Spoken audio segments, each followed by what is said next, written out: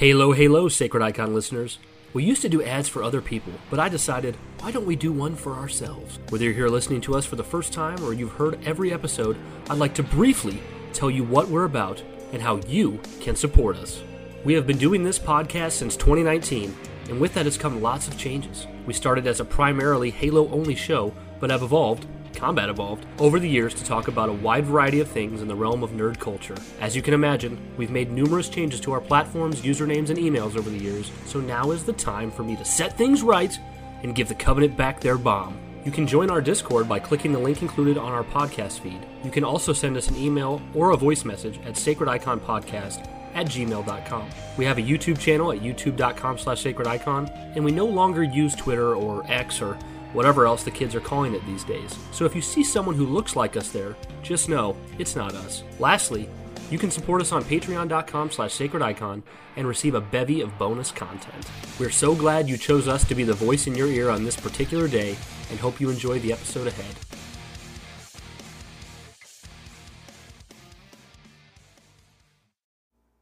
Halo, Halo, Sacred Icon Halo listeners. I am here with Justin today because Josh is out with an injury. Don't think it's too serious though, but it's definitely enough that he's not here today. And Justin said he'd fill in, and we are going to talk about the almighty remake, or reimagining, or remaster, and what the difference is between those things. Justin, how are you doing today? I'm doing good. Praying for a quick recovery from Josh, and I hope you guys learn from this that be careful with them urinals. Lift with your knees. Whew. Man. That paints a pretty picture, doesn't it? Yeah. Not quite sure what's up with Josh, but praying for a quick recovery. I'm sure he'll be back soon, guys. I think it was just like a backache or back problem or something like that. But anyways, guys, so as we all know, Halo has technically just two. It's kind of convoluted, but you have your Halo Anniversary, Halo Combat Evolved Anniversary, then you have your Halo 2 Anniversary, and then you have the MCC, which pseudo remaster, like it doesn't really, because what I was going to talk about first of all is like, what do these different terms mean? Because Halo 1 and 2 got full new graphics engines, but then Halo 3 and 4 got brought to the Xbox One and put in 60 frames, 1080, or actually they're in 4K now. So Justin, I'll ask you first, what kind of terminology do you use? So like, what would you call Halo 1 Anniversary, and what would you call Halo 3 on Xbox One? Okay, Halo 1 Anniversary. I mean that's because it doesn't remake the game. Yeah, I wouldn't really call it. Would you call it a remaster? No, I don't think I would, because remaster would be, that's what I'd call Halo 3. Because like you're better with like music and recordings than I am. When you remaster a disc or like an album, it's the same tunes. It's the same thing, right? It just sounds better. Really, all they do with a remaster is just make it louder. There's this entire thing called the Loudness Wars that if you're an audiophile, you guys should look into that. But so it's not exactly the same thing.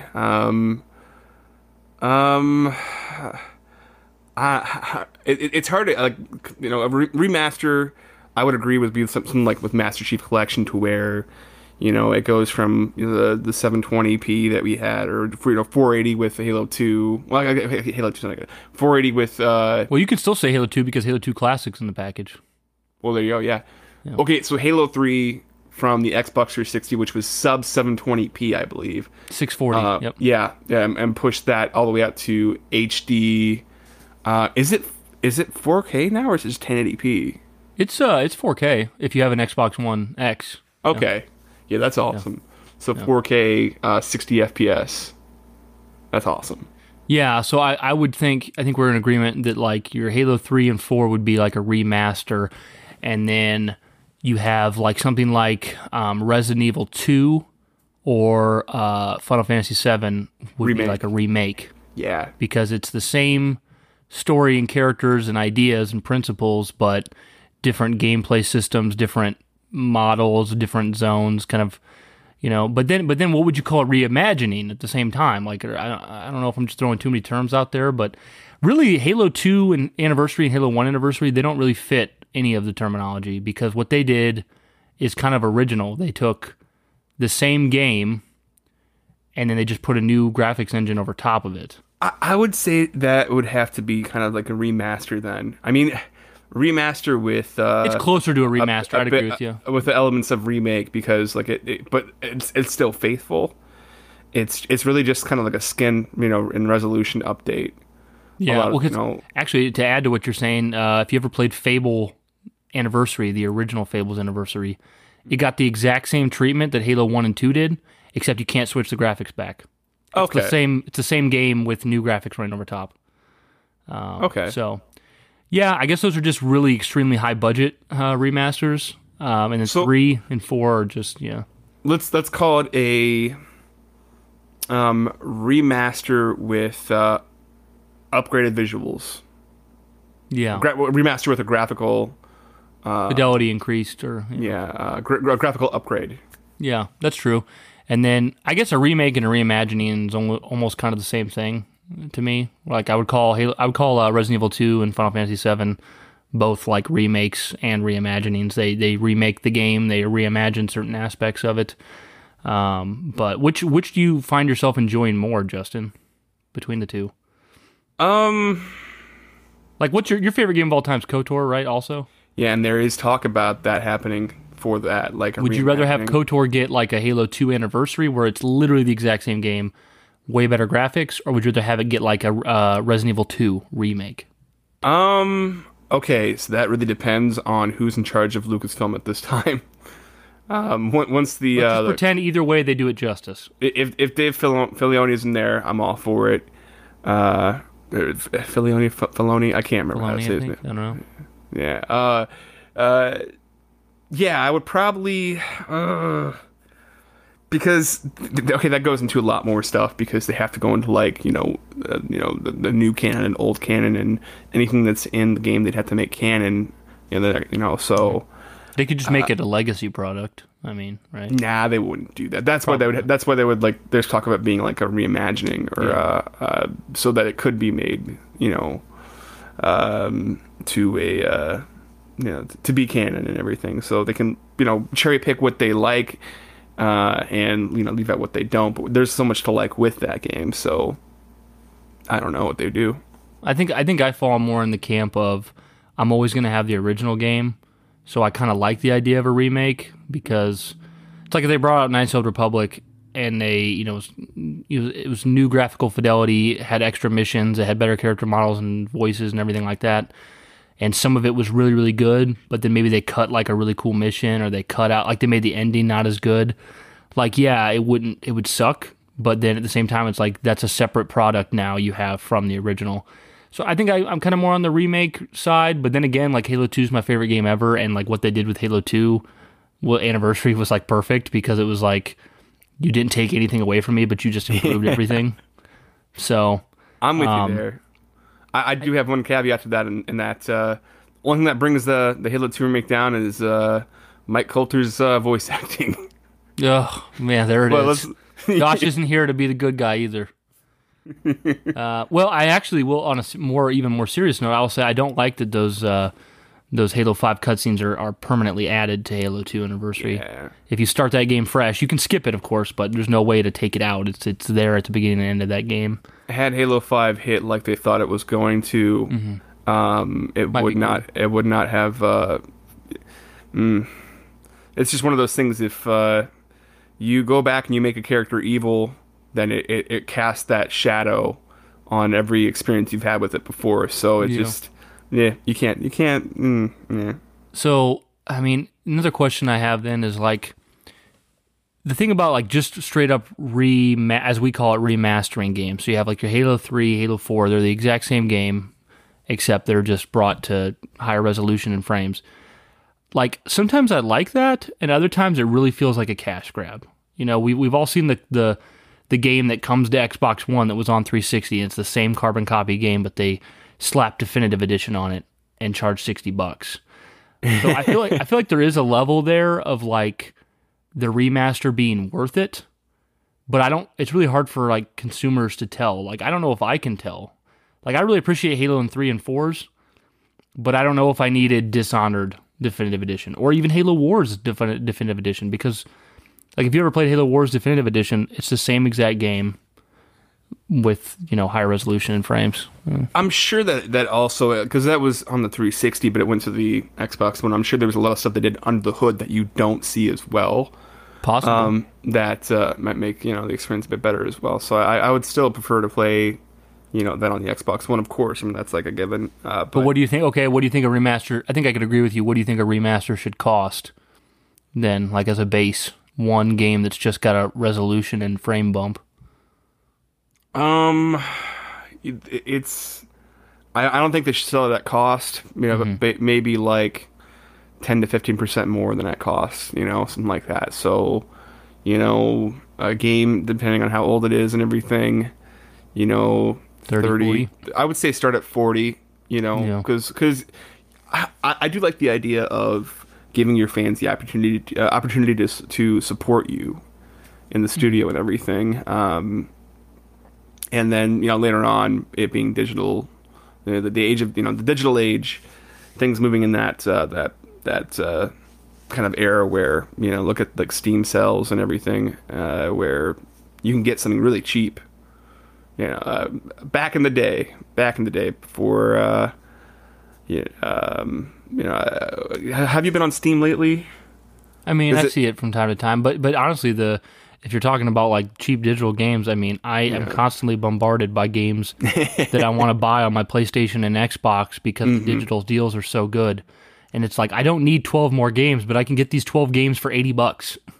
There was something that happened, I can't recall what it was, but like Steam sales now don't seem like they're as huge as they used to be, like in discounts. It used to be like you pick up a game that's like, a year old for like $2, and it's like, whoa, I mean, yeah, I think I've heard that the sales aren't as good on Steam, but like I said, also, I think the fact that consoles have now mimicked Steam is making Steam seem so much less enticing.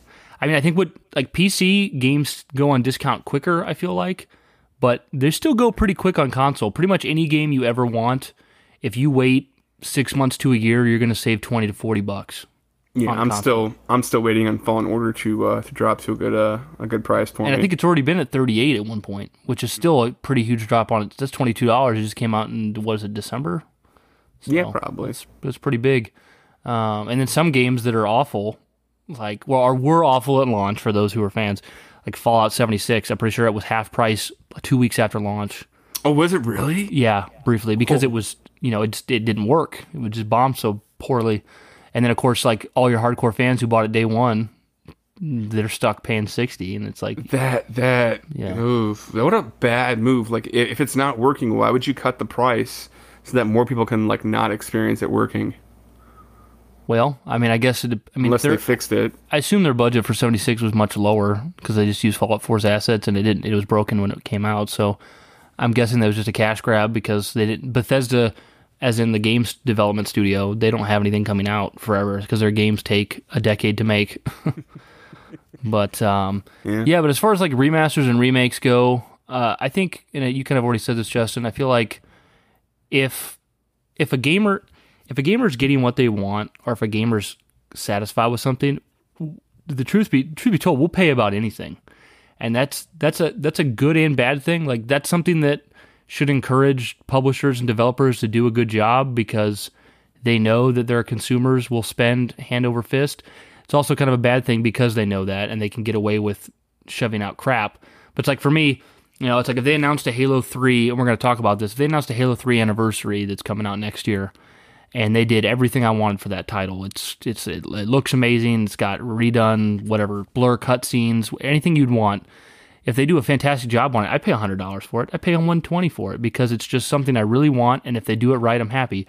But if they do a Halo 3 anniversary next year and they like replace the voice actress for Cortana, or they, they cut out the scene where Chief and Arby back up against each other with the sword and the assault rifle out, the iconic scene. Like, they do something like that, it doesn't matter if you charge just $25. People are going to be outraged. Yeah. So I think the gamer is just really willing to spend a ton of money if they get what they want.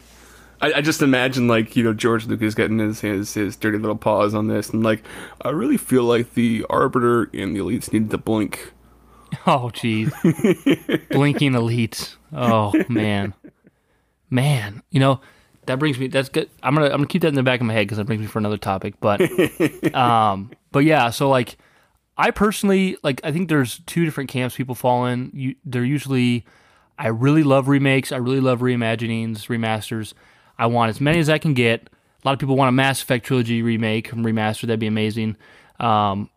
And start with number 3. Fix everything there. just make a new 3. Just keep your promises. Actually, well, Andromeda made 3 look like a pretty darn good game. Honestly, you know what? I should throw in real quick that I actually enjoyed 3 even before the. I enjoyed 3. I didn't have a problem with the ending either. Actually. Yeah, me either. But the reason was because I was kind of out of games at that time, and it felt like I was just trying to get that done. And Probably I finally, I finished it, and it wasn't until afterwards I was like, I saw like there was some controversy about that, and then I went and looked and like remember like checking out like the old videos and them saying like, oh, every decision you make will change the ending of the game, that stuff like that. And I was just like, wait a minute, yeah, none of that stuff happened, and that's why I was on board from the beginning. The biggest eye-rolling thing for me when I was playing Mass Effect 3 is I was like, because like in my game, what's the name of the Geth guy? Legion? Garrus? Legion. Oh, the Geth. Yeah, Legion. Yeah. Legion died in my Mass Effect 2. So in Mass Effect 3, a guy who looked just like Legion but had a different color with a different name gosh. Yeah. had the same plot line. So it was just really kind of shady there. But well, go ahead, Josh. Good, Justin. Sorry. What was the Solarian's name that from 2? Morden. Morden, yeah. Yeah, there was the thing with him in 3 to where, if he died in 2, it was just some random person for his same for the Geth Legion, yeah. And that's not that you can't. That's just lazy. It's very obvious you're pulling the wool over your fans' eyes. Like, I understand what we're asking you to do is extremely hard, but that's the promise you were making since 2006 when your game was announced. Like that was the premise of your game, so we can hold you accountable to that. While we're on this topic too, I want to mention that when I played Mass Effect 2, and then started hearing everybody else's stories about like the ending of that game, like your friends and your party members getting picked off, and I was like, really? Because I played it and like what made sense to me, and everybody lived my first playthrough. I only played Mass Effect 2 one time, and it was perfect, so I never really saw the reason to play again. But to hear like, oh, Garrus died? What? Okay. Yeah, man. Never happened for me. I did it just right. I literally just told the story, so everyone listening is going to be like, we just heard this. It was 2 episodes ago, but when we were doing our top 50 games, me and Josh, we got to Mass Effect 2, and I always tell the story because it was so freaking hilarious. Before I got into the Mass Effect series, I was at Stephen Fuquay's house, and I was watching him play Mass Effect 2. Yes. And it was this game had just came out, so it was just new, and he got to the final sequence, and he's playing the game, and Garrus dies at the ending sequence, and he goes, and he stands up, and he walks over to the Xbox, and he just presses the power button, and he turns around, and he's like, Garrus is not dying, and he just replayed the whole sequence, because he wasn't going to lose Garrus, because that's how attached he was to the character, which I thought was so cool. But, you've got me, you get ahead of me on this next topic after we cover Halo 3 Anniversary, because the next topic I want to talk about is, like, fans and how that alters products and games and movies and everything, like as far as like Mass Effect 3's ending, they ended up changing. They patched in new scenes and they did all this stuff because of fan demand, and like you look at the Star Wars sequels and things like that. We're gonna get to that. It'll be juicy. Okay. But fans meat on them bones. Yeah, fans definitely affect more than I think they should, in my opinion. But no, to kind of wrap up the remake remaster thing, do you feel like any Halo game left needs a remaster, personally, in your opinion? Obvious one. I mean, remaster, which they said was basically just upping the res and frame rate and everything. I mean, that's Spartan Assault. But I think we've already gotten Halo 3 to that point. We kind of talked about like, but reimagining and like a graphical update, like a Halo 2 anniversary treatment.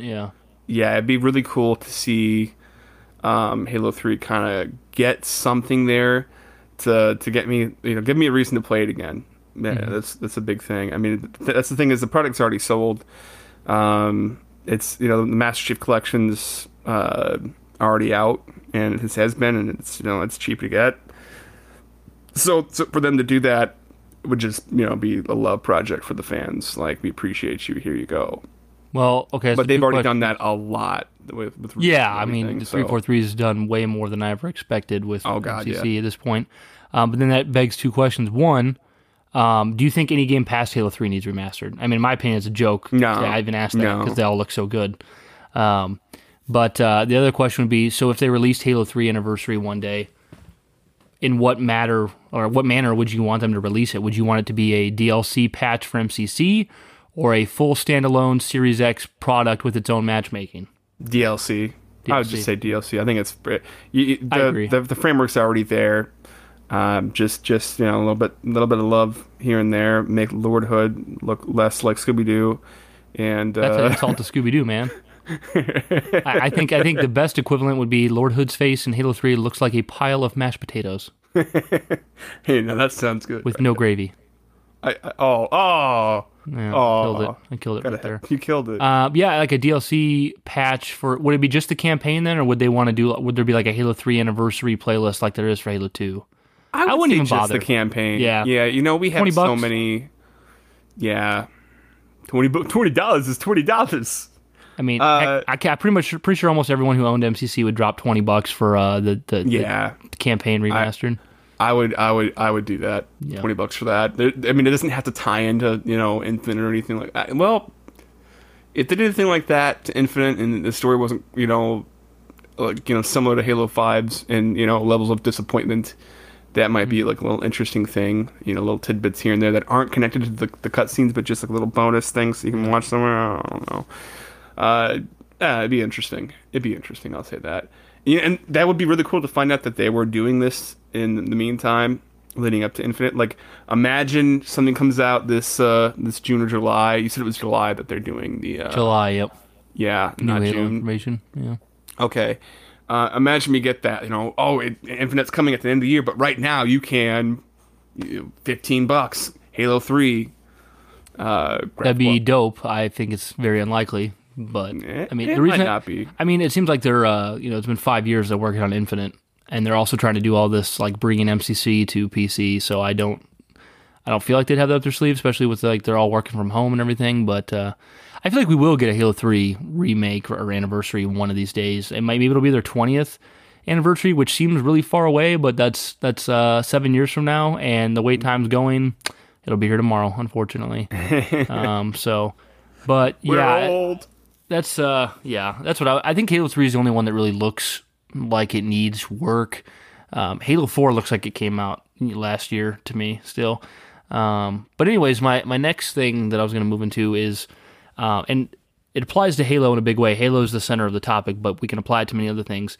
My opinion is that fans ruin franchises more often than the creators of the product do. And I think the biggest example on the planet is probably Star Wars.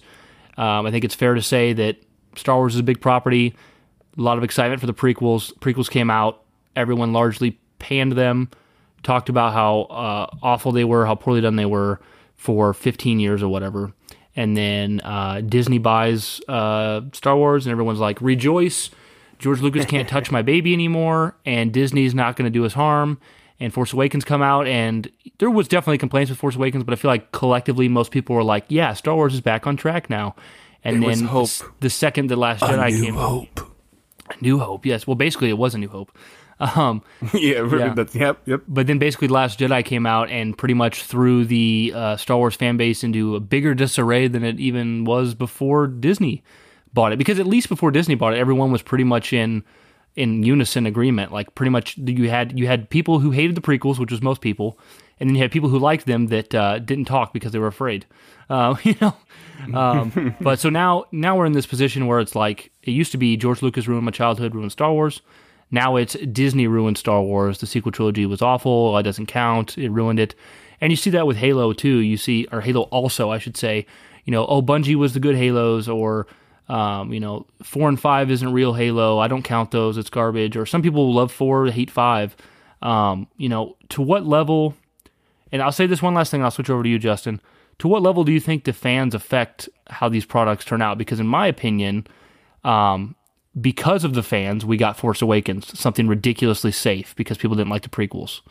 And then after that, Rian Johnson and or Disney, however you want to put it, tried to do something different. I'm not saying it was good, just for the record. I'm just saying tried to do something different, and fans went crazy, pissed over that. So then with Rise of Skywalker, they very much did like a course correction kind of wink, wink. You've seen this before. We're going to redo this, kind of bring back Palpatine type stuff. So it feels to me like the fans had a big a sway in how the sequel trilogy turned out, because it feels like Disney was listening to fans a lot. And I think that's probably happened in Halo as well. What do you think? Okay, there's so much to like really kind of unpack there if we're talking about the sequel trilogy with Star Wars. I mean, Disney wanted to play it safe with The Force Awakens, when that was probably the right call. Mm-hmm. A little bit too safe. You know, you get to the part with Harrison Ford. Well, how do we blow it up? So what? It's bigger this time. Exactly. You know? Even he's like, yeah, I've watched this movie before. Yeah. Huh. Deja vu. Like that part where Harrison Ford's like trash compactor, and Finn's like, I watched this movie as a kid.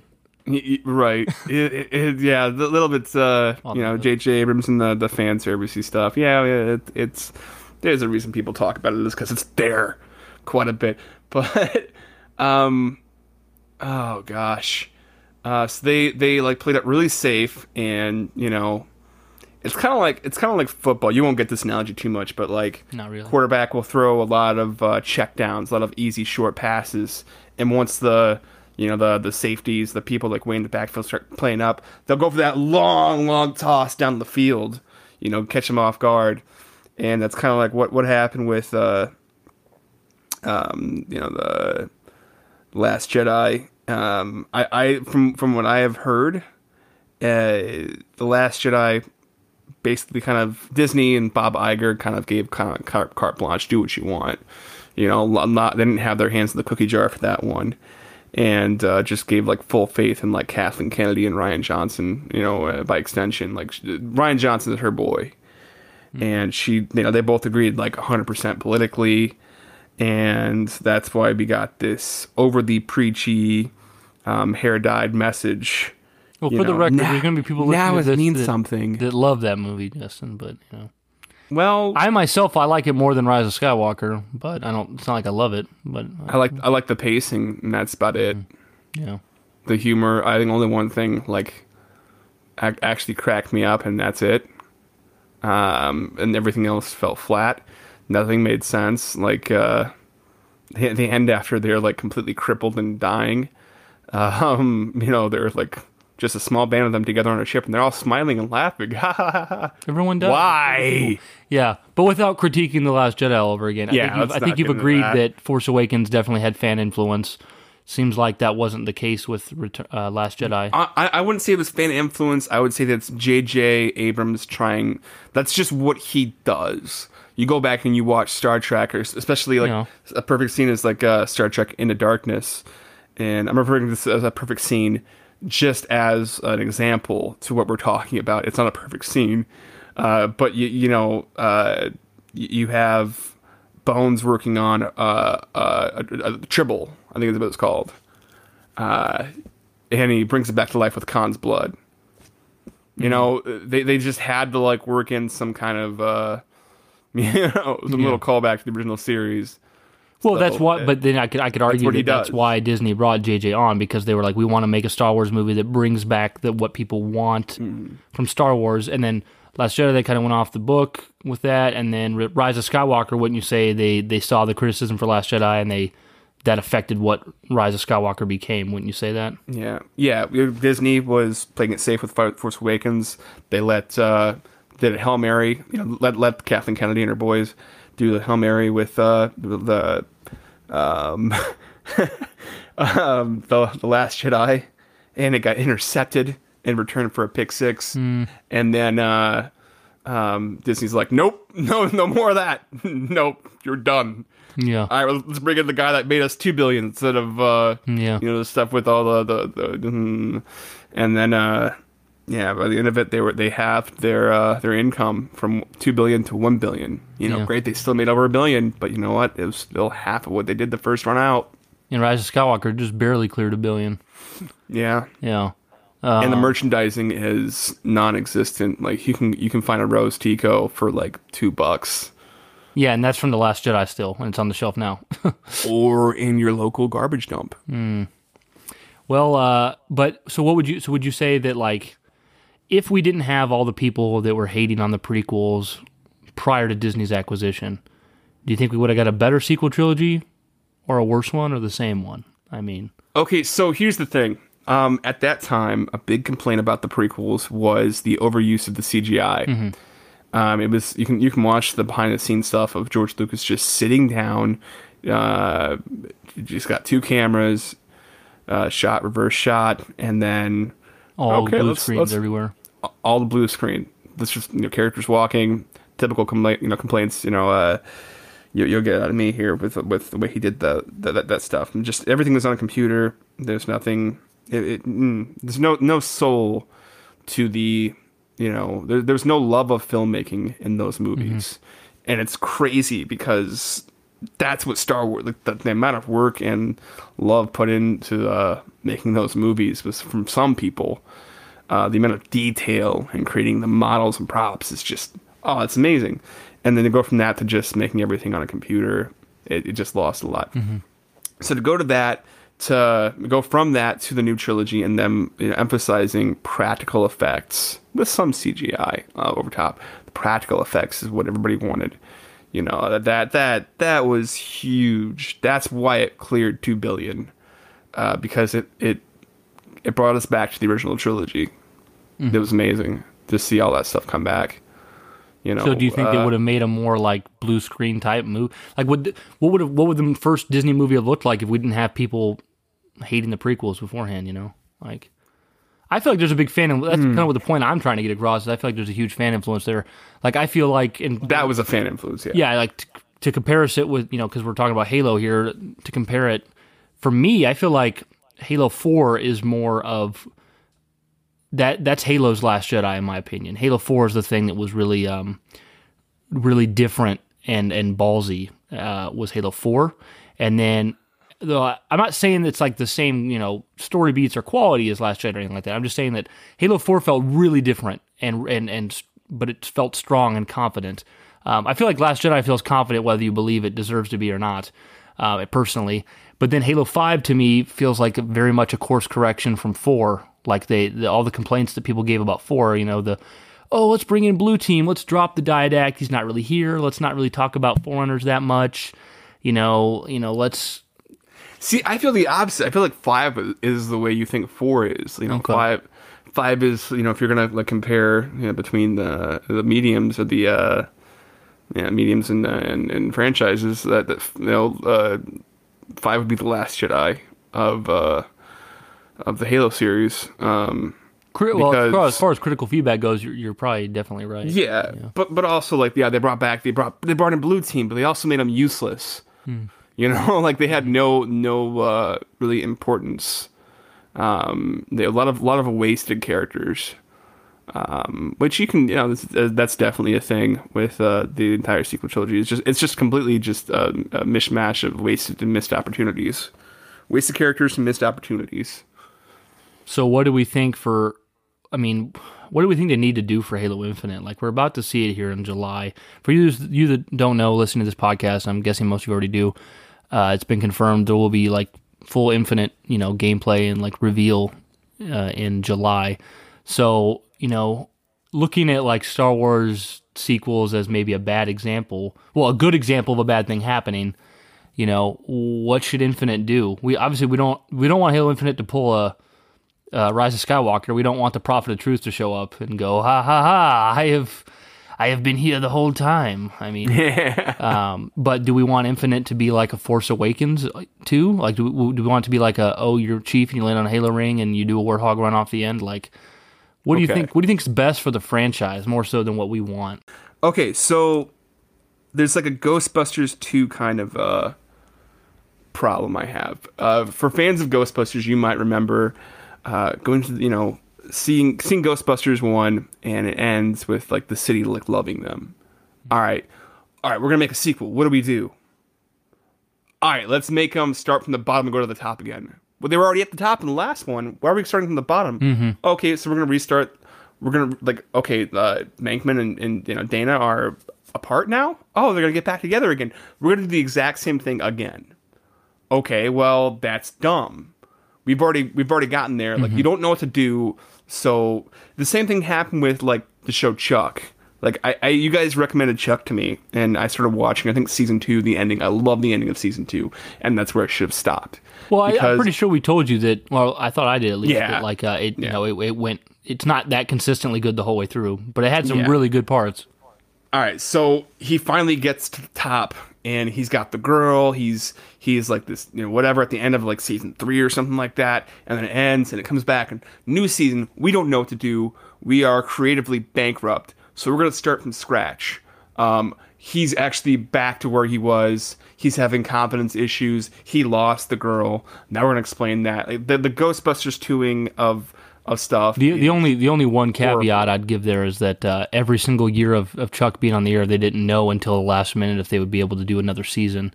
So they probably they didn't have much time to plan that stuff. I'm not saying that gives them a complete pass, but it was basically like a season would end, they'd wait, and then they'd be like, okay, you can do another one now, and then they had to scramble to put something together. But yeah, it's still a good point. And now that you said that, like you talked about how like pretty much had to re-earn everything all over again in Ghostbusters 2. Halo 2 did it right. Halo 2, when you start Halo 2, you're getting awarded with medals while you see the Harbinger and like getting tortured because he failed. And then shit just hits the fan. Yeah. So they right there, just Earth being attacked. That's what they need is keep things on its natural progression and then throw something in from left field. So you, in a sense, even though we were all pretty much narratively disappointed with 5, you would like it to continue on from 5, kind of organically. Just way to put words in my mouth. Wow. If they're gonna do that, it's so tough to continue from 5 after 5 being what it was. I mean, what I'd like to do is kill Locke. He was just Blandy McBlanderson. That character, not saying the actor or the voice actor. Voice actor was great. Just he was just a boring character. I had zero attachment to Locke, but I don't feel like I need him to die either. I just mostly need him to not be on screen too much. Yeah, if we're gonna kill a main character of a series, we should start with this one. Naughty Locke. Yeah. Well, where were we at? Now? Justin, he threw me off. I got some crap in my throat. No, but for Infinite, like it seems like they're going more for a soft reboot approach. So we might get something more. I don't know if it's going to feel like it connects to 4 and 5 as well. I mean, it's got the original look of like kind of a Halo 3 look with the art design and everything, and they're saying all the right things to pitch a more back to basics thing with Infinite, but. I mean, I think it's fair to say that's also fan feedback that's led to what Infinite is as well because of the fan feedback for 5. And I think there's a level of like fan feedback matters because like obviously after 5 came out, we wouldn't want to see Halo 6 have the same writer and same leads for the story. But what do you think? So you got something to say, Justin? Yeah. I don't know. I feel like they the writer they got was not the guy for that project. I'm sure he's good at a lot of, that's something I just don't he feel had done like Spartan Ops for Halo 4 prior. So. Yeah, that's probably a good testing ground, but I don't think they probably got a lot of that's the thing is like people like the companies will find a guy they like a lot and it just doesn't work out, sometimes personality doesn't translate to the overall like result, and I think that was probably the case in Halo 5. So going to Halo 6 and Infinite, not knowing like where they're going with it yet, because we've seen so little. Like we've had some hints here and there. You know, you guys talk about Oscar Mayer and everything, and you know where it's going with that. You know, I'm interested to see where it's going to go. We don't know who the enemies are. We don't, you know. I think everybody would agree that, you know, we're kind of tired of Forerunner, but do we just go back to the Covenant? You know. I mean, a lot of people like myself would like the Banished. I'm not speaking for everyone, but the Banished are from Halo Wars 2, which are, I mean, they're essentially, I mean, it's the Covenant, but it's not, you know. I mean, the cool thing about it is that totally for it then. What's that? Totally for it. Yeah, me too, because it's just fun. I mean, also, and there's narrative purpose for why they're there, and they're instead of like the purplish pink colors of the Covenant, they're red, and elites and brutes work together. So seeing elites and brutes in battle together would be pretty neat. That would be neat. So yeah, I think a lot of people would like that. There's been some like leaked-ish toys that indicate that the Banished will be an Infinite, but that's still not a guarantee. But that's definitely the direction we'd like it to go. As far as like once we see everything come out of Halo Infinite in July, I have a feeling you're more like me in this now, but like is there anything they can reveal about Halo Infinite or show that's going to make you go, nah, I'm out? Well, first I'll say the opposite. Like something that I would like to see that would like kind of like blow me away that I don't expect them to, but I'd like to, is more stuff with like the precursors from Cosmic Horror type of stuff. Something to get that kind of like the mystery and like kind of, oh crap, you know, of Halo 1 when you find the Flood. I want some more of that. Give me some of that on my plate. I want some extras and some sides. I mean, that sounds awesome. It doesn't sound very like accessible to mainstream, which just makes me worry it wouldn't be there. But it sounds. You know, I would disagree because I feel like, you know, that the Cosmic Horror is it's becoming pretty mainstream right now. I mean, you know, it's kind of like what Rick and Morty is too. Is it's basically kind of a Cosmic Horror type of deal. Like not like straight like, you know, injecting horror into, you know, the Halo series, but like you're still a guy in an armor suit and you can handle it. You know, that'd be great. But something that they would do that would make me just kind of like, nah. If you're not playing as Master Chief the entire game, which you know, like that you are, you know, that's good. So. If they do something like that, or if they like, oh man. Well, did you hear this really weird? Usually I don't mention rumors because there's no point until they're fact, but there was a rumor going around, which I don't think is true, but the rumor said that the game will have like 20 missions. The campaign will have like 20 missions. You play as Master Chief on all of them, but each mission will have like a side optional thing you can do playing as someone else. Like, and then they listed that. That's weird. Yeah, maybe I don't know if it would make more sense if it was kind of like a open world-esque light type thing, but it sounded like there was going to be like Jerome from Spartan or from Halo Wars, Locke again, Buck. Like they named a bunch of extra characters that you would be able to do some side missions with, but the entire central narrative you'd be strictly Chief, which is something I think I'd be more open to, but that also doesn't seem like a very likely thing. I feel like that's probably not a real rumor.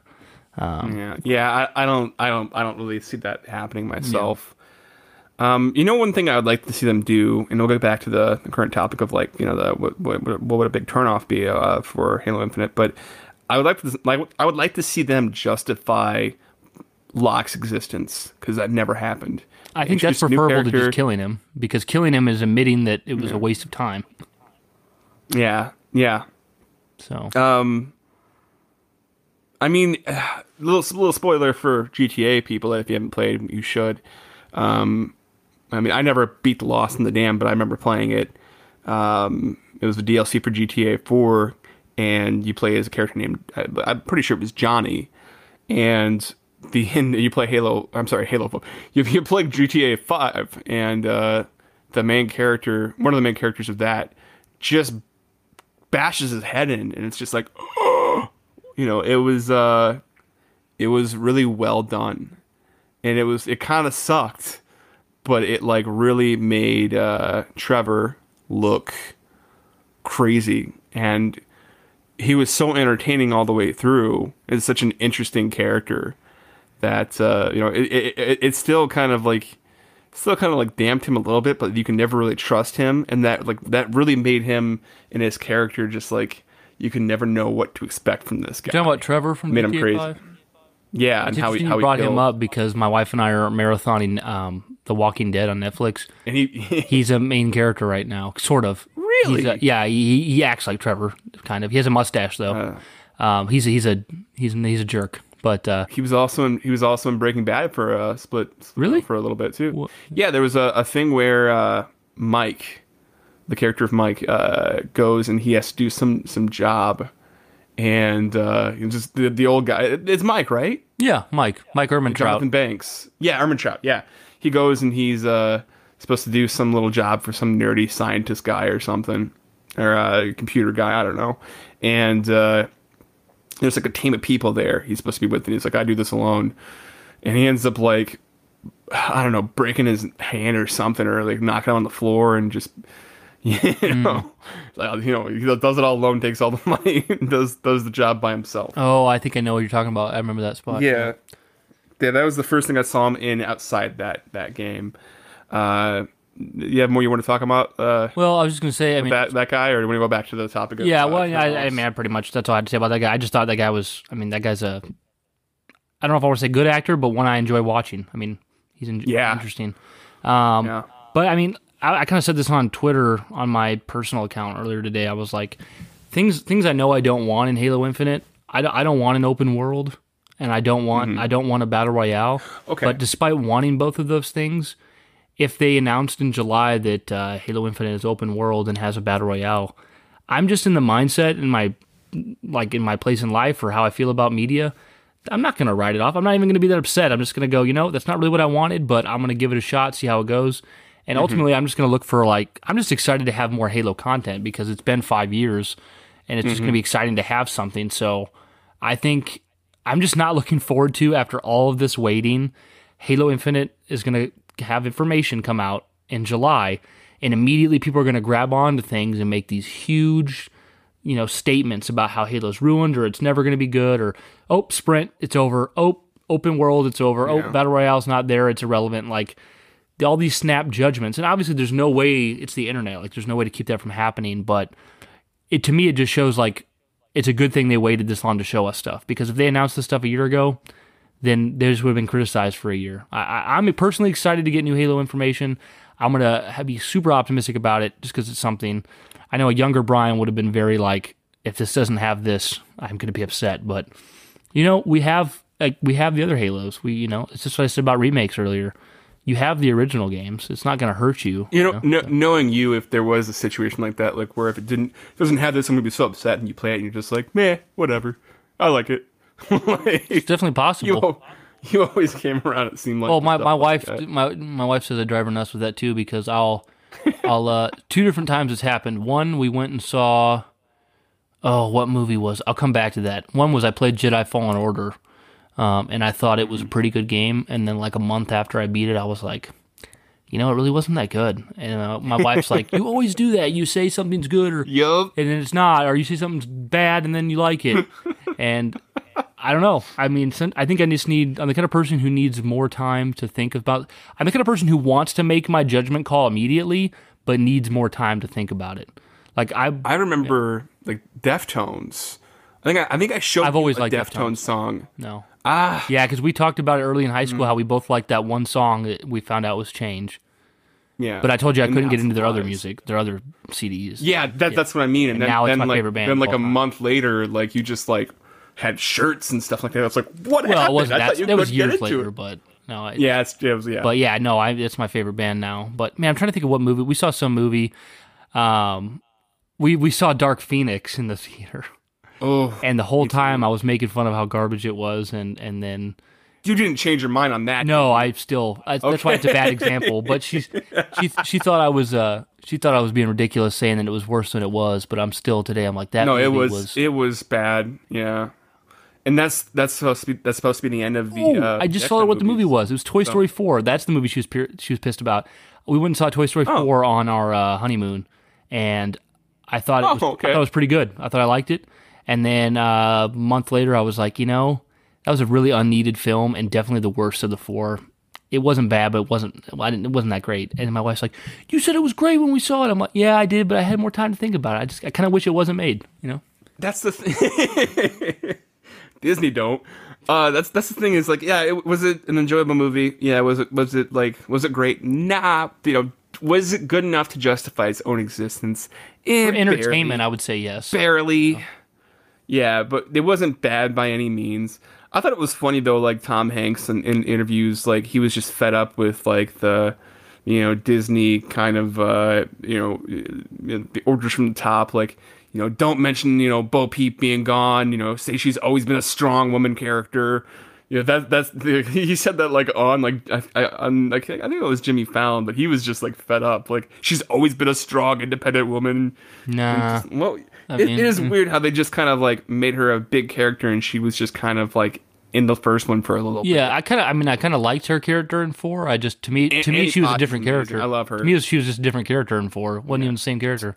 But no, she was. But that she's royalty to me though after Ghostbusters. So but that's another interesting topic. Is like, so like we just talked about, was Toy Story 4, was it necessary? Were the Star Wars sequels necessary? Well, if you're someone like my dad who just pays for a movie ticket to get a good time, and he sees the sequel trilogy and he loves them and enjoys them, the point of a movie is to be entertained. So you can make the argument for someone like my dad or people who aren't invested in Star Wars canon. Yeah, it was worth making it because it was a good time. My dad will watch that on Netflix 10 times. He'll rewatch the stuff over and over again, Disney Plus, whatever. So for him, like, it's obvious. Yeah, it was worth making. But for us, it's like, okay, well, the sequel trilogy, I personally found it entertaining. But like for the canon, it's been a huge L. Yeah. It's been a huge loss for the canon. It has not improved it. It's hindered it. It's altered events of the 6th film. So what you're saying is that for the normies, it's fine, but for the obsessives, for like the true fans, yeah, that's actually exactly what I'm saying. And the word fan comes from fanatic, and fanatic, it didn't used to be a word people looked at. I mean, really, people still don't look at that word as good. Being a fanatic is not necessarily a good thing, and we all pride ourselves in being fans, but sometimes it depends on who's giving the money and who's getting the money. The people getting the money think it's just swell. That's true. That's true. I mean, it's the third party that's just like, maybe you shouldn't spend so much money on toys. You think? Yeah. I mean, it's just like people who like for instance, Halo 4 didn't go the direction people wanted it to go. I thought it was a really fun, great game. Halo 5, it wasn't the direction I wanted it to go, and it wasn't that much fun either. I'm talking about the campaign. So like for me, it's not. I'm trying to be objective here and say, well, even if it didn't go the way I wanted, was it fun? I didn't have a lot of fun with Halo 5's campaign, and it's not what I wanted. But yeah. So it's like with Infinite, if Infinite's not what I want, but it's good, go ahead, Justin. Okay, so yeah, that's the thing as I mentioned last time. It's just got to be fun. It just has to be fun. That's what it comes down to. It just has to be fun over and over again. It doesn't have to fit every little thing we personally want. Yeah. In fact, they should just ignore a lot of stuff, like past stuff, and just make it fun, guys. I mean, the grunts, to get a headshot in grunts and, you have the birthday skull turned on, yay! Confetti. That's fun. I can't think of anything in the new games that's been like, there's been some cool stuff, but the only, I asked you guys before in the last episode whether or not like is there ever been a time you felt like a badass in the new games, and I can say actually thinking about it, yeah, there is, but it's only in Halo 5 multiplayer where I do something really awesome. You get a headshot with a sniper and you switch down and you finish off a kill down below, jumping down a platform and going on to the next one and getting like a grenade, like a nade right there. A nade kill, and then doing it like a 360 no scope. You feel awesome. In Halo those 5 makes but, you feel like a super soldier. So yeah, I'm definitely a bigger stan of Halo 4 than you guys. I feel like Halo 4 made me feel pretty. I mean, I think that's a good game. Though I did admit that most of the badass moments of Halo 4 were in the cutscene more than in gameplay. I don't even recall like the badass moments in Halo 4's cutscenes though. I remember. When's the last time you played it, Justin? Oh, probably been like 3 or 4 years. I remember getting the mech and just being like, "Why is there a mech in Halo?" Yeah, I'm a little bit in the middle on the mech. It's not my favorite, but I don't know. Just like I said, moments with Chief and Cortana jumping off the Ghost right before it goes down the cliff. them going after the Didact, like Chief jumps out of a tower and like skydives into onto the composer ship. I mean, there's a lot of really cool moments for me in that campaign. But I think maybe I'm not saying you'd agree with me, but if you played it more recently, you could have more context to maybe discuss it with me. What would be a fun little element for a Halo game is to like make it to where the player can, kill more creatively. Like, kind of an extension of like, oh, there's some red barrels over there, boom, boom, oh, big explosion. But like, have, think of the ending scene of like Aliens with Ripley in that kind of like, the lifting suit, like she gets in that suit and I'm not saying like that, like a 1-for-1 comparison, like let's have that. But let's, something, let's say like you're out of ammo. There's this thing in games where, you're being bombarded with enemies, and if you hadn't been like bombarded by enemies running at you, you'd have no weapons, you'd have no ammo and everything. I would love to see something to where like, kind of like the End of Reach, like it, things are just coming at you and it's infinite, and so like maybe you get in a situation like that and you have to be creative to get out of it. I would love to see something like that, whereas like you see Bungie in Destiny, like, okay, well now we're at this door and I have to unlock it. Please, defend me while I do this for the umpteenth time. Yeah. Give me. Well, you just kind of gave me the inverted idea. I think it'd be cool if there was a mission in Halo Infinite where you pick up like an assault rifle that's got like 62 rounds in it, and then you're in a warehouse that's like got a bunch of like enemies that don't have guns themselves. And you have to strategically sneak and use those 62 bullets to get through the building.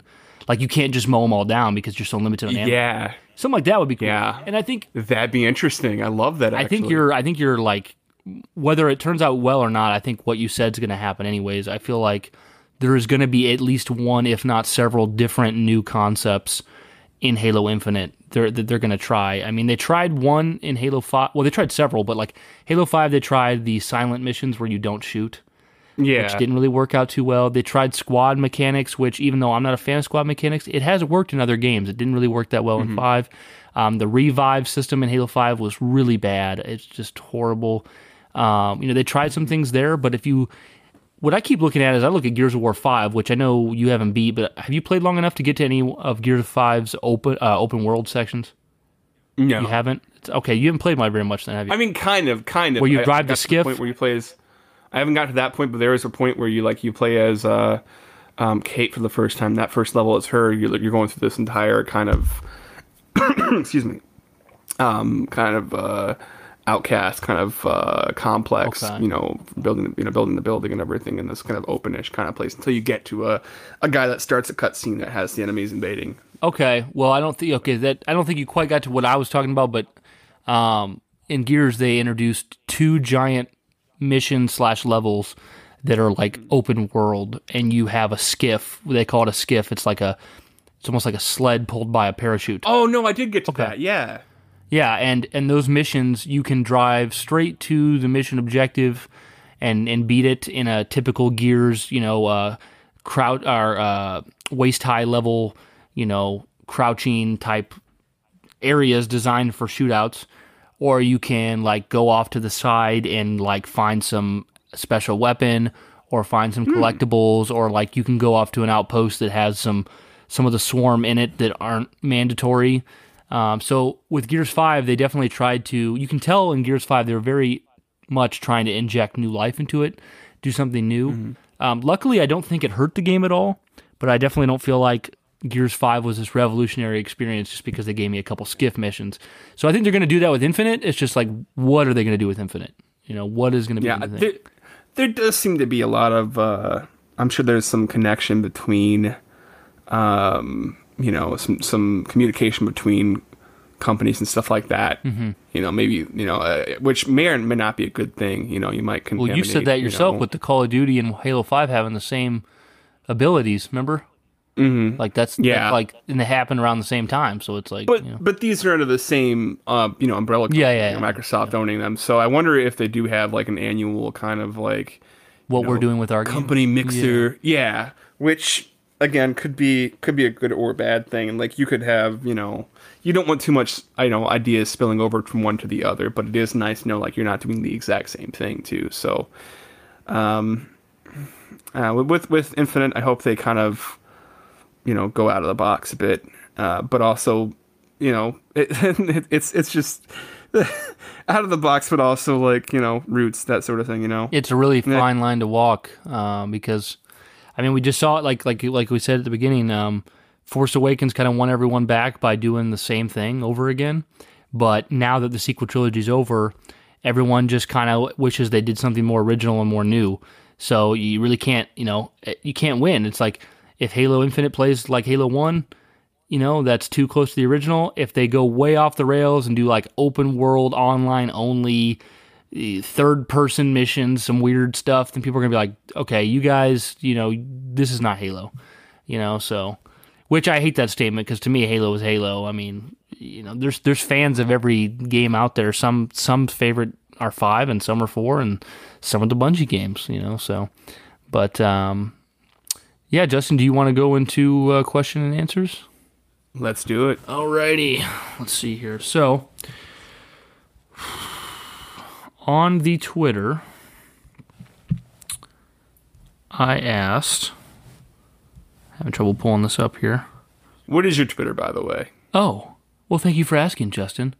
It is at Sacred Icon Halo. And Justin, do you have a Twitter or no? Nope, not yet. When he does, he will be mentioned. But you guys can also find Josh at Jovial Joshy. Even though he's not here right now, he would love to hear your opinions on this episode. He'll actually, even though he's going to be sad he wasn't here, he's going to enjoy the fact that he got to listen to an episode that he wasn't a part of.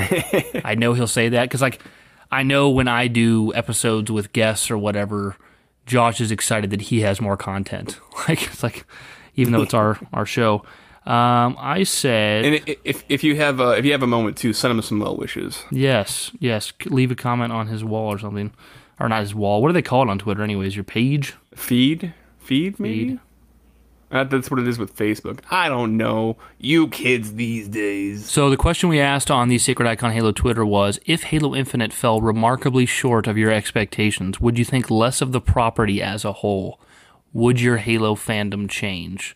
You want to answer that question for yourself first, Justin? I'll let you go first. Okay. What I said, because I answered it myself actually with my own profile.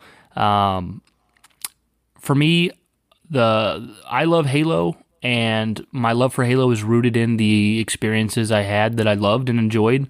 My first time playing Halo, the times with my friends, both in original trilogy stuff and in 4 and 5, 5 multiplayer, 4 campaign later. So for me, Halo's going to have the same level of love and enjoyment, and I'm going to have the same respect for the franchise as I always have, because for me, the games I love is where it's at.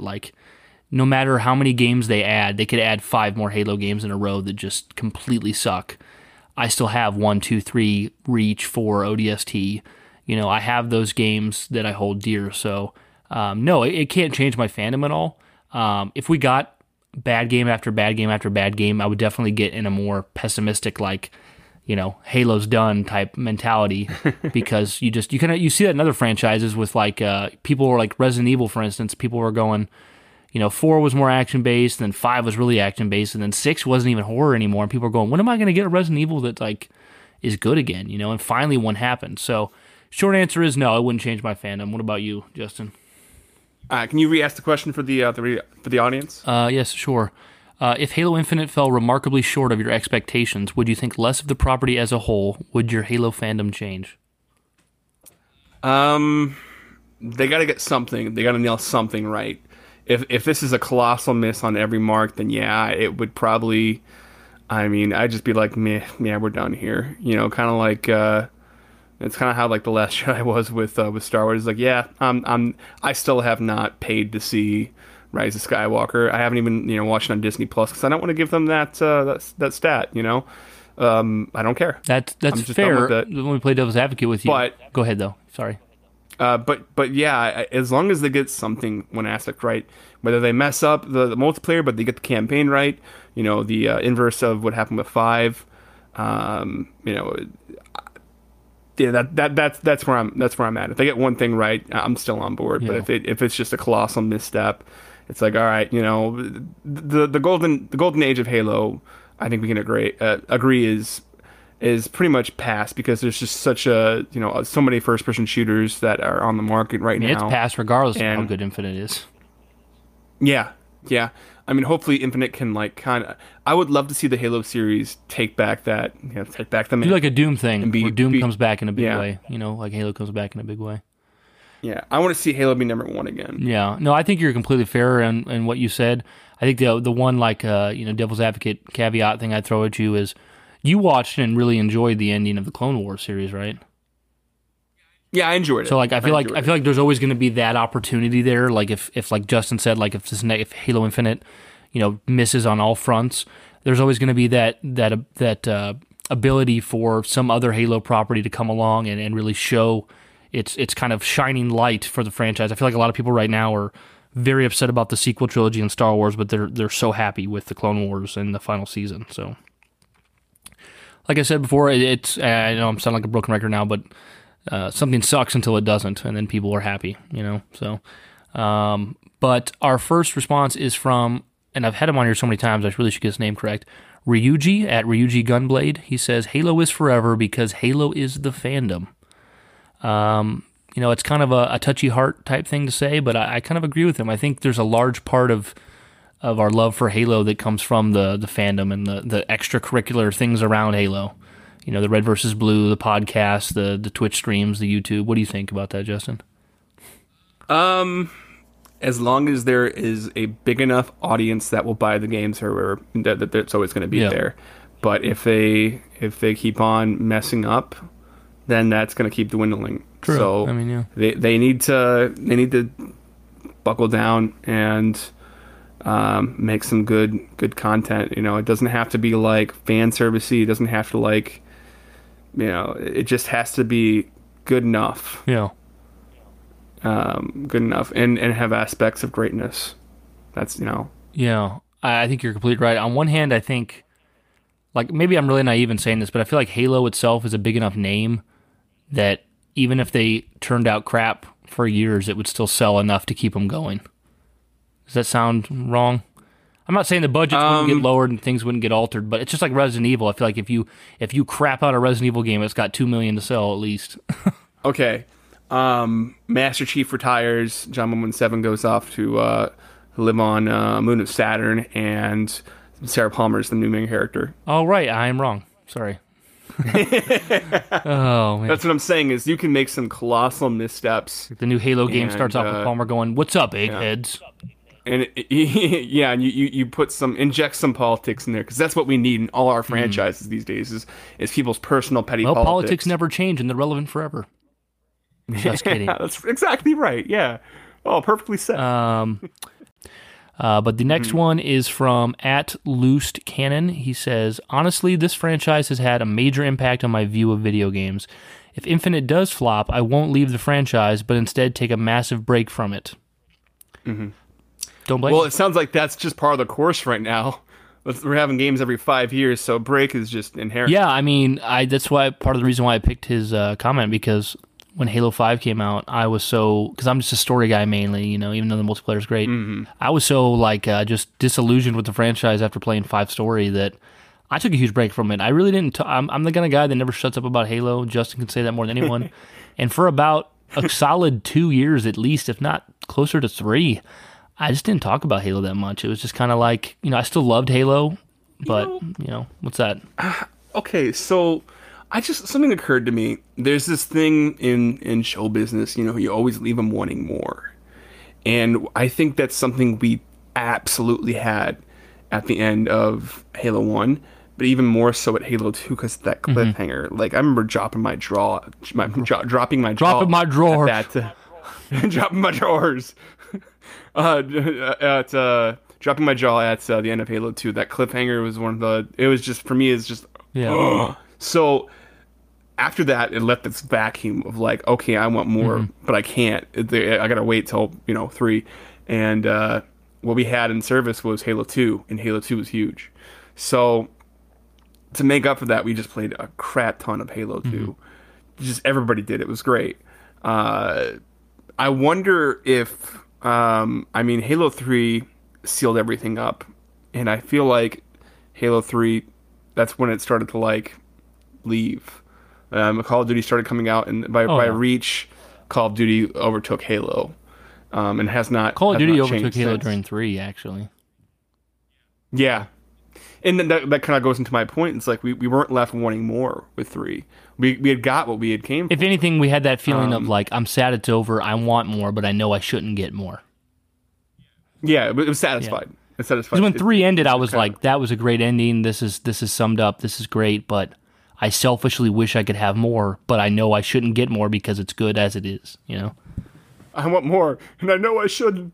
It's like candy, man. You know, it's great if you have a ball, like one piece, but you know, you have 20 and... It's more like sand. There's just some... Oh, it's coarse. It's everywhere. Yeah, there you go. With Halo 6, they need to leave us wanting more. They don't have to do a cliffhanger, but they need to like leave us wanting more because what we just had was so damn good. And we want more. Because technically, Halo 5 can do that, but no one talks about it because no one cares. Yeah, you're right. Chief and Locke getting off on saying Helios and coming up to Halsey and Arbiter, and then Halsey's like, "It took you long enough," and then it's over. So yeah, it was a cliffhanger, but it did not leave anybody. Everyone was just like, they wanted us to like go back. All right, whatever. Yeah, that was not good. The next one is from Simon Luxembourg. Says, depends if we're talking about the entire game or just a specific mode. Probably not, because I'm a big advocate for learning from mistakes. Also, thinking less of dropping a franchise because of one bad entry. He basically says if dropping a franchise because of one entry is dumb and immature, he says. But I'm pretty sure, from what I've seen from Simon before, he's a fan of 4 and 5 all the way through. So for him, that would be his first. You know, if Infinite was bad, that'd be the first one that's bad. I mean, I more or less agree with him. I don't know if I'd say it's immature because it's entertainment and you can pick and choose what you want. It's just there to entertain, but. I think... I wouldn't say it's immature. No, I wouldn't say it's immature, but I would say that if it's something you really love, I think one bad entry, I don't think it's the best reason to leave. Once again, you know, it's entertainment. Do what you want, but... It would have to be really bad. Yeah, I mean, because like, even with like the Alien series, like Justin and I are fans of Aliens. We love Alien 1. We love Aliens, Aliens, the sequel. Alien 3 was bad. Alien 3 was bad, but I don't know if you agree with me, Justin, but like if Alien 4... had been as good as the first 2 Alien movies, I think I could have lived with 3, personally. Because to me, 3 is nowhere near as bad as Alien 4 and Prometheus. I have problems like trying to put myself in where you're at mentally there, because I can't imagine Alien 4 being any good in any way. Like I can't physically mentally. Well, but we got an Alien 4 and it was worse than 3, in my opinion. Resurrection. Yeah. No, I agree. But that's what I'm saying is like if a 4 came out, like it was so bad, it's like a black hole of like imagination. I can't imagine anything that would be good in its place. You know, that's where I'm at with that. I made Justin watch Alien Covenant. That was probably one of the worst things I ever did to use a friend. That's where Michael Fassbender kisses himself, makes out with himself. Oh, that was the best scene. I loved it as much. That's the thing is with real quick with those movies is that like there are some decent scenes, that not being one of them. That was just a very odd everything. There's elements of those that could be good, but then Ridley Scott. Yeah. Yeah, I hear you, man. Next response is from Missa Red. I wouldn't leave. I'd be sad and disappointed, but I also did a really good job of not putting high hype in this Halo. So I'm okay if it's not my favorite. I've got Halo 4 and 5 to fall back on and Halo Wars 2, and then there's a backlog of other non-Halo games. That being said, I'm sure I could find something to enjoy even if it's one simple thing. Plus, people still put their hard work into this whether I personally like it or not. People still give a lot of time into it. So there's appreciation that I'll have for this game as well. She makes a good point. People put their hard work into this. Like these people who work on Halo, they want it to be good. They want it to be loved. They're there because they love Halo. Like, I have a hard time believing anybody goes to work at 343 to deviously make a poor game. Everybody wants it to be good. It's just like I've said before on the podcast. If me or Josh or Justin got hired to work at 343 and everyone in our fan base thought we had the perfect ideas for Halo. We're going to be one out of hundreds, and the game is not going to be shaped by us. It's going to be shaped by a collective. So usually no one person can be responsible for the entirety of a product. But what do you have to say, Justin? Anything? It depends. It really depends on that situation. That was the situation for The Last Jedi. That was like one person's vision, and there was no committee. Apparently, there was just no committee with any of that stuff. So, I mean, it all depends. It all depends on how convincing that person can be to other people. So, ideas can be infectious. So, yeah, there's another perspective on it for sure. Michael Sperry says, not necessarily. I may have been bitterly disappointed by Halo 5, but I still enjoyed the multiplayer for what it was, and I appreciated some of the attention to detail in the campaign missions. There was a lot of attention to detail. At the very least, I expect that Infinite will have a similar effect on me, but honestly, I don't expect Infinite will be such a disappointment. While I do have some concerns about the story, and I don't agree with all the art style changes, I am hopeful this will be a good one. At a minimum, I expect the story will be way better than 5. I have to be with him in the same boat there. I'm one of those people that doesn't like to harp on the same criticisms over and over and over again, because it's, a lot of times I think they're over. Usually I feel like it's overreaction a lot of times, but most people I feel like are in the camp that Halo 5 story wasn't that good. It just wasn't enjoyable. I haven't heard anything to the contrary. Well, Miss Red we just had on, it's her favorite Halo game. I think she started late with the series. It's her favorite title. I gotta throw in there too, because you have mentioned many times before that people start with 4 and that was their first Halo or 5, and there are people that like 4 and 5, for what they are, not even for what they are, just that's what they like, that's what they know, that's Halo to them. And imagine if something comes out that is a giant hit, that the Bungie style kind of like that kind of soul comes back to it, and they're just like, I don't know what this is, I don't like it. They might not like it, and I don't blame them either. I mean, I think they would be in a vast minority of that. I think if it did kind of like go back to its former glory, that they'd feel alienated. It's just kind of, hopefully not. I mean, we don't know until we get there. But that's just an interesting kind of thing for me to consider. Well, not to the same level as that, but I kind of feel that way a little bit with Star Wars, because I enjoy the prequel trilogy or the sequel trilogy. I enjoy it. I think it has, obviously we've talked about it, obviously I think I acknowledge the problems that it has. I think there's, it's far from perfect, but I really enjoy the whole sequel trilogy, and I don't really meet anyone on a daily basis that has that sentiment. But luckily I grew up with the other ones, so it's not like I'm somebody who what's that? What was your favorite trilogy? Of Star Wars? Yeah. Well, I like the sequel trilogy more than the prequel trilogy, for sure. But do you like the original trilogy more than the sequel trilogy? I mean, the short answer is I like the original trilogy more. That's the short. Okay. Does the sequel trilogy negate the original trilogy? No. Why not? I guess maybe I'm missing the angle of your question. I'm just being a bit rude here and trying to ruin the sequels for you, but I would argue that the sequel trilogy completely negates everything that the original trilogy ended up being about. Oh yeah, I mean maybe like in story, with story the Palpatine bringing back, and I even agreeing with that wholeheartedly. I still really enjoy the sequel trilogy. You can still put that aside and enjoy. Yeah, I just think they're really entertaining movies with characters that I like. So if you can separate that from like the overall canon and enjoy the experience, you don't have a problem. But if you actually do like sit down, canon wise, it's just it hurts your brain, because the sequel trilogy really messed up the canon. But I think I've said before, like I'm such a much more lighter fan of Star Wars that to me the it's like this: if we had the original Star Wars trilogy and we never got the prequels, the sequels would just feel like fan servicey reboot of the original, which is what it feels like anyways. But I feel like the existence of the prequels makes it much worse, because the prequels show that originality was possible. Whereas if it was just the originals and then the sequels, people would be like, oh, okay, it's been 30, 40 years. This is a soft reboot, continuation, so, it's the grandkids. Oh yeah. But since we got something so original with the prequels, I think it makes the sequel trilogy really look, very, very unoriginal. But yeah, even saying that though, it's still different because we're talking about people who are fans of Halo 4 and 5, like they started there and that's their thing. I grew up with the originals. I saw the prequels when they came out. Unlike you and Josh, it's just you guys were much more attached to the franchise. But I definitely feel for the lore fans on the prequels or the sequels. I'm sorry, geez, so many quals. I don't know how you're going to fix that one because no matter how much people want to parade it around, the sequels are here.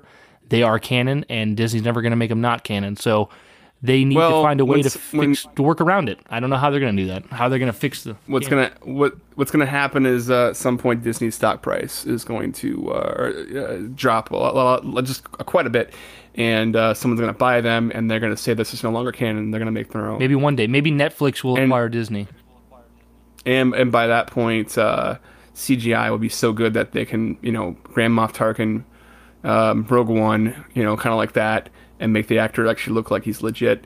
And they'll have gotten Harrison Ford and Billy Lord's permission from, Carrie Fisher's camp and estate, and Mark Hamill will sign something, and they'll be long dead, and we'll have these brand new Star Wars movies that are in the image of like one super nerd fans.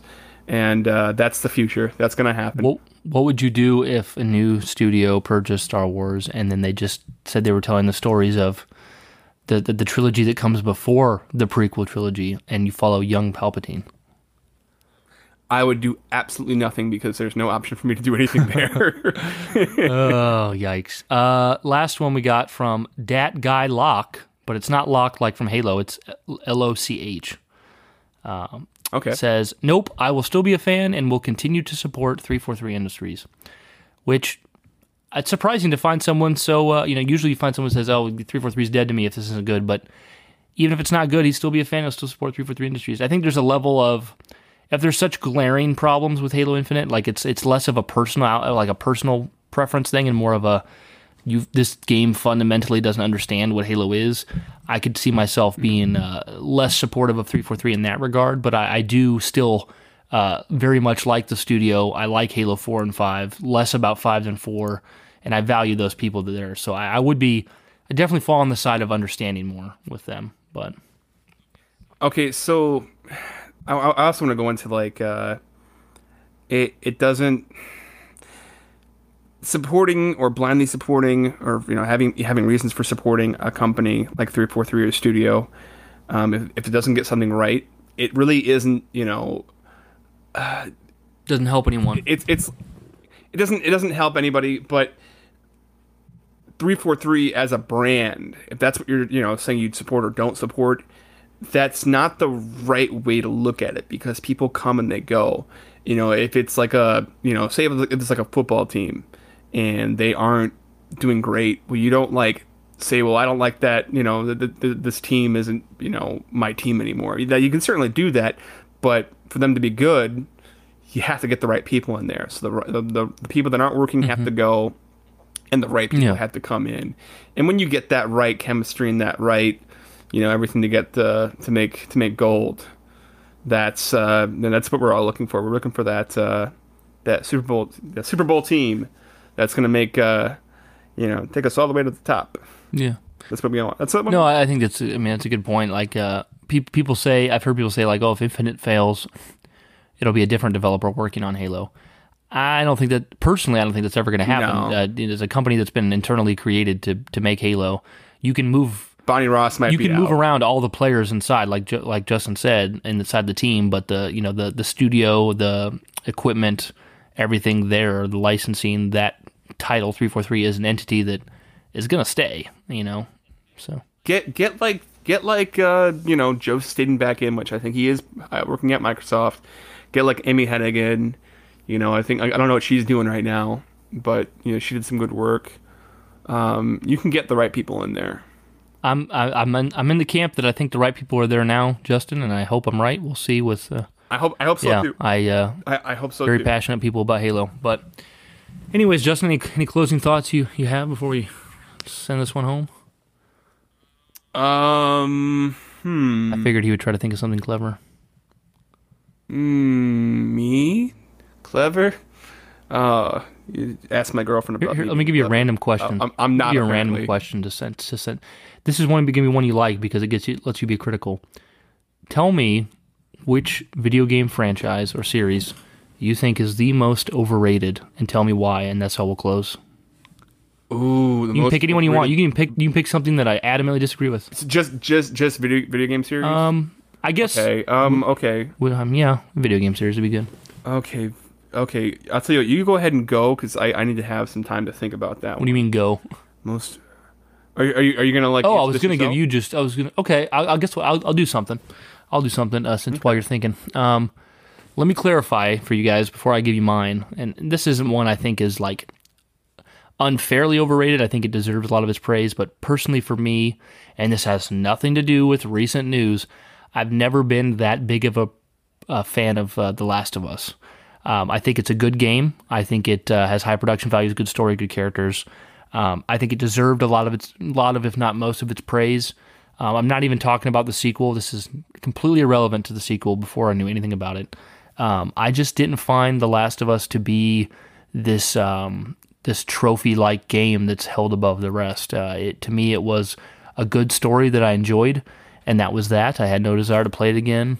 Those characters didn't resonate with me in the way something like Master Chief or even something like Mario that's more iconic does. They were just kind of just good, well-constructed human characters that I kind of forgot about once the game was over. So I've never really understood the appeal.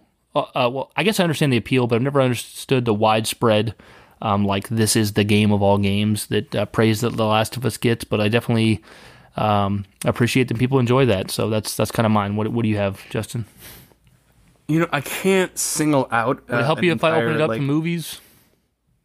No, I would have an answer, but it's not like one single thing. It's for me, I've noticed this thing with like the PlayStation base, like the PlayStation fan base. They are so like fanatical, and I've noticed like if it's exclusive, it gets so overrated. And a good example is like going from like Metal Gear Solid 1 that was people love that. People they go crazy, and then you got like I think Metal Gear Solid 2 was multi-platform, and you didn't hear anything about it. And you go to 3. What 3 was the big one, right? All I know, on PlayStation all I know 3? is that I'm pretty sure. Or was it 4? Metal Gear Solid 4, the Guns of the Patriots, or however that's called, Guns of the Patriots. That was PS3 only. I remember. I'm pretty sure. Yeah, and that was like, it's the best game of all time. So anytime it does this thing where it's exclusive, then it's multi-plat. It's exclusive, then it's multi-plat. And when it's exclusive, it's the best thing ever. And when it's multi-plat, nobody talks about it. Like it's not anywhere near as big. Now there might be some other reasons, but I just noticed that. Anytime there's an exclusive on PlayStation, it's like the fanboys will just like say it's the greatest thing ever. Haha, you don't have it. And then when it's multi-plat the next time, crickets. I think there's some. I definitely think there's some level of truth to what you're saying there. I think, my personal opinion, I think there's a better quantity of good exclusives on the PlayStation at this point in time than the Xbox, but I do personally feel like I see, because I just mentioned The Last of Us, I personally feel like I see sometimes the praise is blown out of the water more. Maybe it's just because the fact that it's associated with, like it's an exclusive of the PlayStation gives people the hype, but like I've played a lot of those exclusives. I played Last of Us, I've played Horizon Zero Dawn, I really liked The Last of Us. That was one of my favorites. I played Horizon Zero Dawn, I played God of War, I played Bloodborne. Bloodborne is my favorite PlayStation exclusive. But like I thought Horizon Zero Dawn was good, but not mind-blowing. I thought God of War was really fun, really good. I really like God of War, but it wasn't a 10/10 experience for me. So, but yeah, I feel like they do get praised maybe a bit more because of the exclusivity. On the other hand, too, with Xbox, in my opinion, there hasn't, on the Xbox One generation, there hasn't really been any 10 out of 10 experiences that were exclusive to that platform, other than maybe, and one I haven't played, Cuphead and Ori and the Blind Forest, which both get really good praise, and I think it's deserved. I think maybe they're less focused on because they're more indie. Halo 5 was good in some respects. Gears 4 and 5 were good in some respects. Sunset Overdrive was good, but it wasn't a 10. I really like Sunset Overdrive. Yeah, too. and also isn't that on PlayStation now? I think it might be. No, it's not on PlayStation, but Insomniac is now owned by Oh, there's rumors that it could come to PlayStation. probably. Hey, by the way, real quick, remember that one time you were like, "Nah, Crash is never going to be on the Xbox," and it's like, "Yeah, well." You're like, "Nah, nope, never going to happen." 100%. I did say that, and I was wrong. Though the one thing I will say, Can you say that again, was real wrong. quick? I just want to hear it. though I will Thank say the one thing in my defense that Justin, in my opinion, you didn't understand at the time was Crash. While even the Crash Bandicoot IP was owned by Activision, the games that came to Xbox were not owned by Activision, and that's why I thought we'd never see them on Xbox, because Activision had agreed to leave the licenses for Crash 1 through 3 and Crash Team Racing with Sony. So the only reason we got the Crash games on the other systems is because Sony must have made a deal, obviously, to we'll give you the licenses for these games if we can have them remastered. And they also got exclusivity for like a year or something, 6 months. So I think it may have been something that the deal wasn't in perpetuity. That's my thing. I think it may have been something like that, but there could have been some give and take with that. But I just wanted to end it on you saying you were wrong. well, it happens once in a great while. Yeah, it does. But anyways, guys, I'm glad you could be here to hear us dog each other and talk about how much we love the PlayStation exclusives. I'm glad you could all hear that as well. Yeah. But yeah, guys, hopefully next time Josh will be back. Sorry for this episode. Maybe it sounds not quite as good. Maybe it's just a little different than normal. I am currently moving into a new house, so I'm not at my computer desk, and Josh, as you know, is out. So we'll be back in a week or so, guys, and just keep it sacred, guys. What do you have anything to say, Justin? Yeah, keep it sacred. Yeah, that's pretty much it. Good way to end it.